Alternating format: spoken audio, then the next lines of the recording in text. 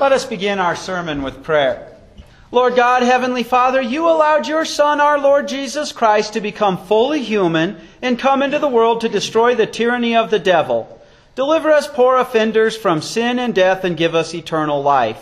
Rule and govern our hearts by your Holy Spirit, that we may seek no other refuge than His Word and avoid all offense, that we may always be found among the faithful followers of your Son, and by faith in Him obtain eternal salvation. Through your beloved Son, Jesus Christ our Lord, who lives and reigns with you and the Holy Spirit, one true God, now and forever. Amen. Our text for our sermon is Hebrews chapter 10, verses 5 through 10. Therefore, when He entered the world, Christ said, "Sacrifice and offerings you did not desire, but you prepared a body for me. You were not pleased with burnt offerings and sin offerings. Then I said, Here I am. I have come to do your will, God. In the scroll of the book it is written about me. First, He said, sacrifices and offerings that were offered according to the law, both burnt offerings and sin offerings, you did not desire, and you were not pleased with them. Then He said, Here I am. I have come to do your will. He does away with the first in order to establish the second. By this will we have been sanctified once and for all through the sacrifice of the body of Jesus Christ." This is the word of our Lord. Brothers and sisters in Christ, lawyers and bankers call them trust babies. It goes something like, Grandpa had a great invention, built up a large successful business, and now the grandkids, as someone else runs the business, receive a monthly check, a percentage of the profits. And many of them, well, they're spoiled. They don't understand the hard work that went in. Many of them don't even understand what it is like to give an honest day's labor for an honest day's wages. They're trust babies. They're just used to being spoiled. And in many aspects, you and I are trust babies when it comes to the liturgy, to the worship of the Lord. Thousands of years of Christian history has hammered out a beautiful heritage in which we, in line with the Word of God, worship the Lord. But it wasn't the case for the early Christians. If we put ourselves in the feet of Jewish Christians who had just converted, imagine what had been taken from them. Because all those books out of the Old Testament, many people say, Pastor, those are so boring. Why do we even study those? All of those established laws of worship and ceremonies and special holy days, they were meant to point to the coming of the Lord. And suddenly, when those believers knew the Lord had come, those things, they were gone. In fact, they started gathering in the synagogues where they had worshipped the Lord as Jews, and they got kicked out. We're told in the book of Acts that the early Christians in Jerusalem gathered together at the temple every day to tell everybody, and they got kicked out. And that's sad because that temple was meant to point to Christ. Brothers and sisters in Christ, they began to scratch their heads and say, what do we do? Imagine if suddenly Christmas, the big celebration of Christmas or Easter, were taken from you. That was the Day of Atonement. That was the Passover. And so the epistle to the Hebrews is written to straighten those things out. And we find ourselves this morning celebrating Mary, who is pregnant with the Lord. The Lord has taken on human flesh, and He's in her womb, visiting the mother of the one who's going to prepare the way for the Lord, Elizabeth, giving birth to John the Baptist. Today, our last Sunday of Advent, we know Advent means coming. We see that Advent means the coming of Christ's death and resurrection. And so it is, brothers and sisters in Christ. I told you that temple was meant to represent the coming of our Lord. And yet, how did that temple service begin? Every morning, as the gates were opened, a lamb was sacrificed to atone for the sins of Israel. Every priest who would take sacrifices for the people throughout the day had to be sprinkled with blood first to cleanse themselves. And then the people came with one bloody sacrifice for sin after the other. Some of the offerings were thank offerings, but it was bloody. And then at the end of the day, right before they closed the temple gates, one more sacrifice of a lamb was made to atone for all the sins of Israel. Blood and sacrifice constantly driving home the point.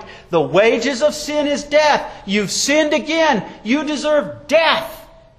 But that blood sprinkled on you would tell you that your sins had been forgiven. And yet, brothers and sisters in Christ, imagine, see, we often think of sin as robbing a bank or murdering somebody. But imagine what a struggle it is for our sinful nature just to hear the Word of God. Imagine when you realize anxiety is a sin because we're not trusting in God. Anger is a sin because we're hating in our heart. Grumbling about having to come and hear the Word is a sin because we're not rejoicing in the life-saving water. When you realize that, suddenly you've got a guilty conscience. And imagine how nice it would be to go and offer another sacrifice and feel the blood sprinkled on you and be assured your sins are forgiven. Well, brothers and sisters in Christ, we're trust babies. I'm a trust baby. I never appreciated that over thousands of years of history, the Christian church had hammered out to begin the service reminding us the God we worship, the Father, Son, and Holy Spirit. We begin in His name, and then we immediately launch into a confession and absolution of sin. All the sins you've been committed are removed. And all those sacrifices were meant to point to Jesus Christ. And our text tells us, therefore, when He entered the world, Christ said, "Sacrifice and offering you did not desire, but you prepared a body for me. You were not pleased with burnt offering and sin offerings." And there it is. Now, in certain aspects, the people of Israel often, they were supposed to bring the best animal forward for their sins. But I've sinned, I got to get God off my back. And this one, he fell into a hole and he's got a broken leg. Let's get him up to the temple and get God off my back. God was certainly not pleased with that. But all those animals, they did not remove the sin of the person. No, they pointed ahead to something else that would. When Christ came into the world, His very coming proclaims this message that is a quote of King David in Psalm 40. Those offerings didn't do it. If they did, God would not have had to take on human flesh. They were a foreshadow of the sacrifice that would come. And so we're told in verse 8, as he comments on Psalm 40, first he said sacrifices and offerings that were offered according to the law, both burnt offerings and sin offerings, you did not desire, and you were not pleased with them. Then he said, here I am, I've come to do your will. He does away with the first in order to establish the second. All those were meant to point to Christ. And even the ones, not the ones that were done, I've got that lousy lamb with a broken leg, I'll bring that one in. I got that lousy bull that he's going to die of disease. I'm lucky if I can get him up to Jerusalem. He's not talking about those. He's talking about the ones that God prescribed. When you read Leviticus, and believe me, it can seem like boring reading, finding out all these sins and everything you're supposed to give, whether you're poor or rich and everything. All those given in accordance with the law, they still didn't do away with sin. No, they were meant to point ahead. They pointed ahead so that when John the Baptist came and he saw Jesus walking by, he could say, behold the Lamb of God who takes away the sin of the world. And the Israelites would think of that lamb at the beginning and at the end. They would think of the animals they brought for their sacrifice. Here is the one they pointed to. Because He's true man, He can die. Because He's true God, His death will pay for every one of my rotten, miserable sins I'm going to commit in my life and every one you're going to commit in your life. He could hang on the cross as true God and in 3 hours' time suffer an eternity in hell for you and I and get it done and rise victorious. So, He does away with the first.